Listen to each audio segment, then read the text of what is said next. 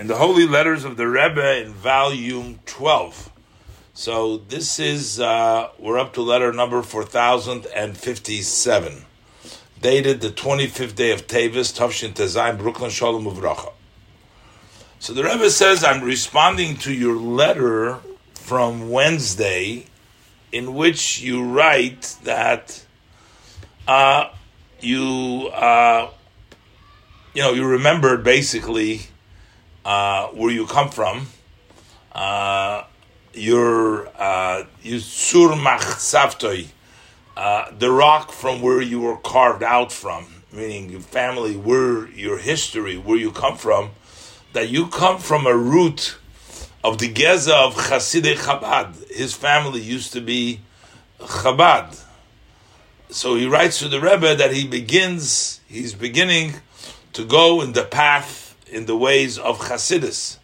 And he has, he set himself up a time to study the teaching of Chassidus, and he asked the Rebbe to direct him in this. Okay, so basically, he got it, and he was inspired to go back to his roots. Since he comes from Chassidim, Chabad, he wants to go back to that root where he comes from. He started to learn Chassidus, and he started learning, so asking directions from the Rebbe. So the Rebbe says, well, it's understood that these specific ways of study are not the same for each person. Not every soul has exactly the same. That also hinges on the conditions of the place. So the Rebbe says, therefore, it would be proper to consult the elders of the Chassidim that are in your community, and they will direct you, they will instruct you.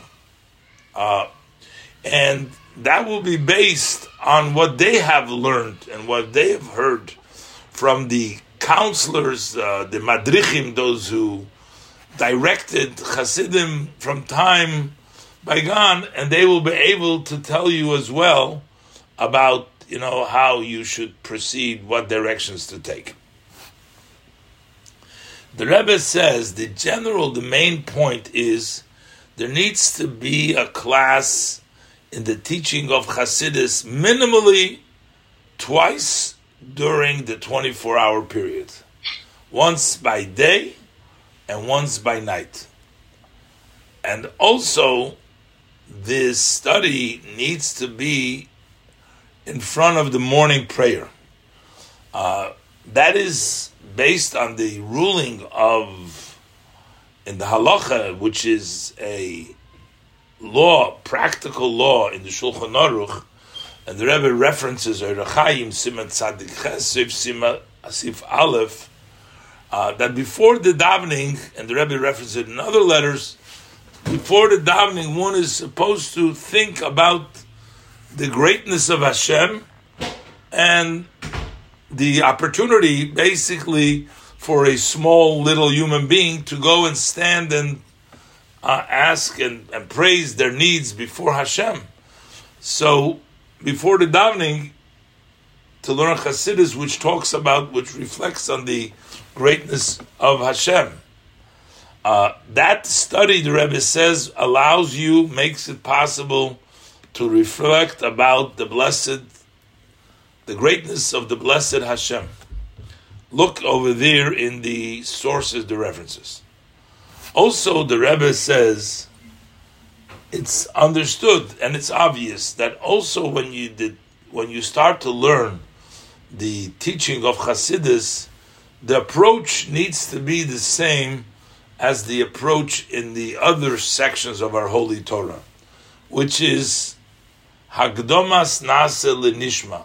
You first do and then you understand, not the other way. In other words, you don't wait first to figure everything out and then you start to do, but first you do and not the other way around. And the Rebbe quotes from the Gemara that there was one of the challenged the rabbi, one of the heretics, they were charging the rabbi, and they said, you are a hasty nation because you proceed your mouth before your ears, because you say we will do, and then we will listen. In other words, you don't hear first, you're hasty. Maybe what Hashem is going to tell you is going to be something that you can't do.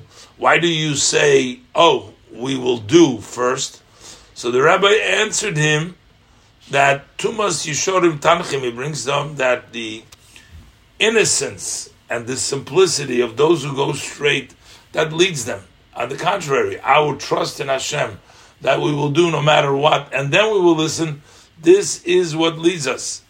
As opposed to the other way, only trying to, as the pasuk ends over there, the Rebbe doesn't want to bring down, that those are not successful, to say the least, if you try to everything figure first out, as explained in Tractate Shabbos Peches Omadav. So I guess the Rebbe is saying to him, don't wait until you fully understand and until you appreciate it. Start learning. And perhaps the Rebbe is also saying, start doing. And then you will come to appreciate it, and then you'll come to understanding. May the blessed Hashem succeed you, grant you, and succeed you, that you should be able to give good news in all the above. And may the support of the heaven increase in all this. Hashem will help you through influencing also your friends to also bring them close to the light and the luminary of Torah, its directives and its custom. And the Rebbe says, so basically, if you want extra sayaita dishmai, you want extra support from heaven as far as for yourself, then you should go ahead and reach out to others and grant them, help them. If you help your friends, then Hashem will help you too. These are one of the ways that the Rebbe constantly mentions.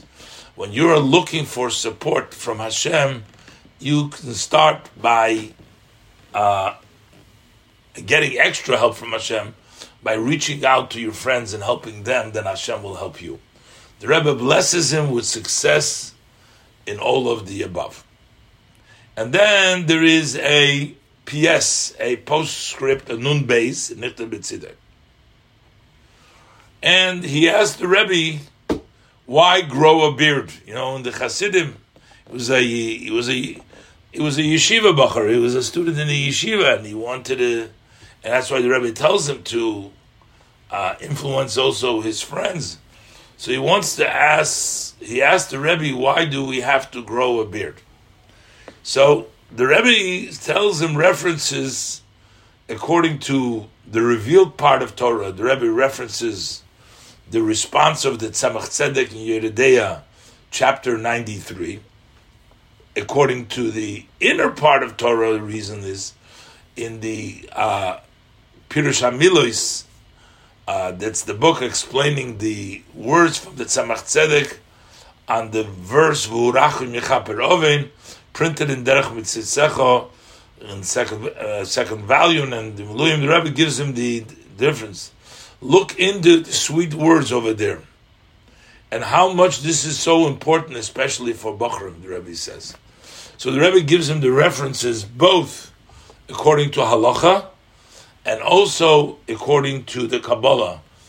And the Rebbe adds, according to the Kabbalah, it's sweet. So here you have a student who realized that he comes from a Chabad family, and apparently he was going to a different kind of a yeshiva, not Chabad yeshiva, and he had a sort of a epiphany that he wants to explore his heritage. He wants to be following in the directions of Chabad.